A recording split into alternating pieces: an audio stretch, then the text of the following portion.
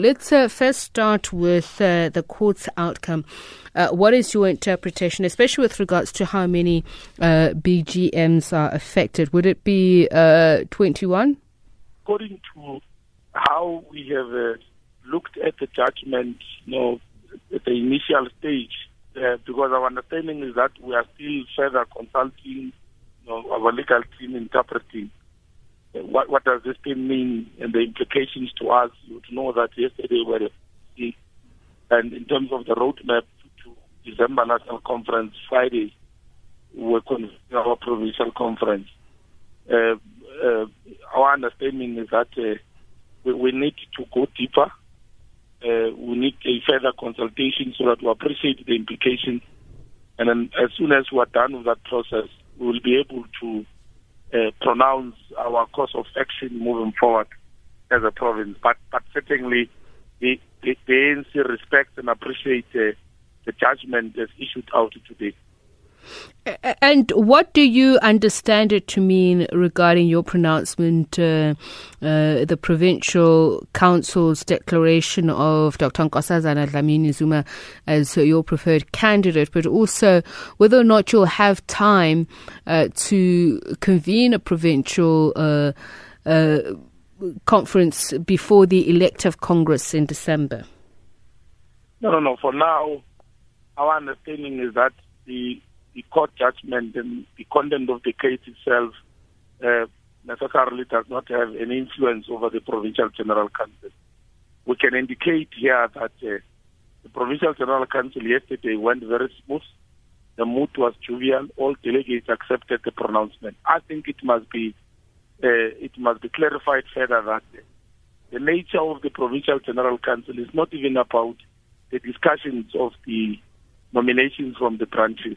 This is just us delegates who are going to conference, the PEC, to appreciate the pronouncement by the ANC election agency. Nothing else. There's no addition, there's no subtraction to anything. So all of us yesterday did accept those particular pronouncements. But what we are able to understand in the immediate is that, yes, the judgment is clear that before we convene the Provincial Congress, we must reconvene these 28, 29 branches to their branch general meeting. And the ANC in the province will not be arrogant about it if ultimately the guidance, and I think the consultation says, rerun, we are not going to. We understand that the courts are final bitter on the matters of litigation. And of course, we will respect and we accept the judgment as it is. And just very quickly, back to the question that I asked, do you think it'll have an impact on the number of delegates that you get to send to the elective Congress? Well, the court is not implying anything to that effect.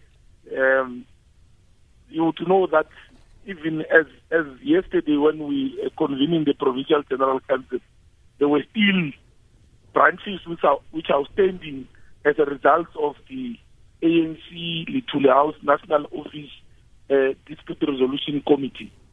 Of course, those branches are less than 10, I think, in terms of the briefing that we've received to the national competency.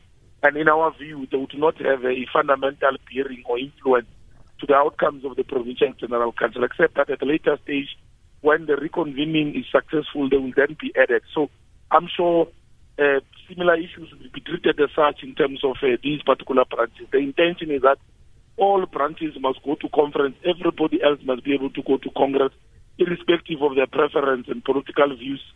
And we've been insisting as the province throughout that all branches must go to their branch general meeting, conducted in line with the ANC guidelines, and whoever is responsible must implement them to the latter. And that's why we will go full force and ensure that these branches are being reconvened, depending on the course of action that we're going to determine after we conclude our consultation. Okay. I'm sure today late.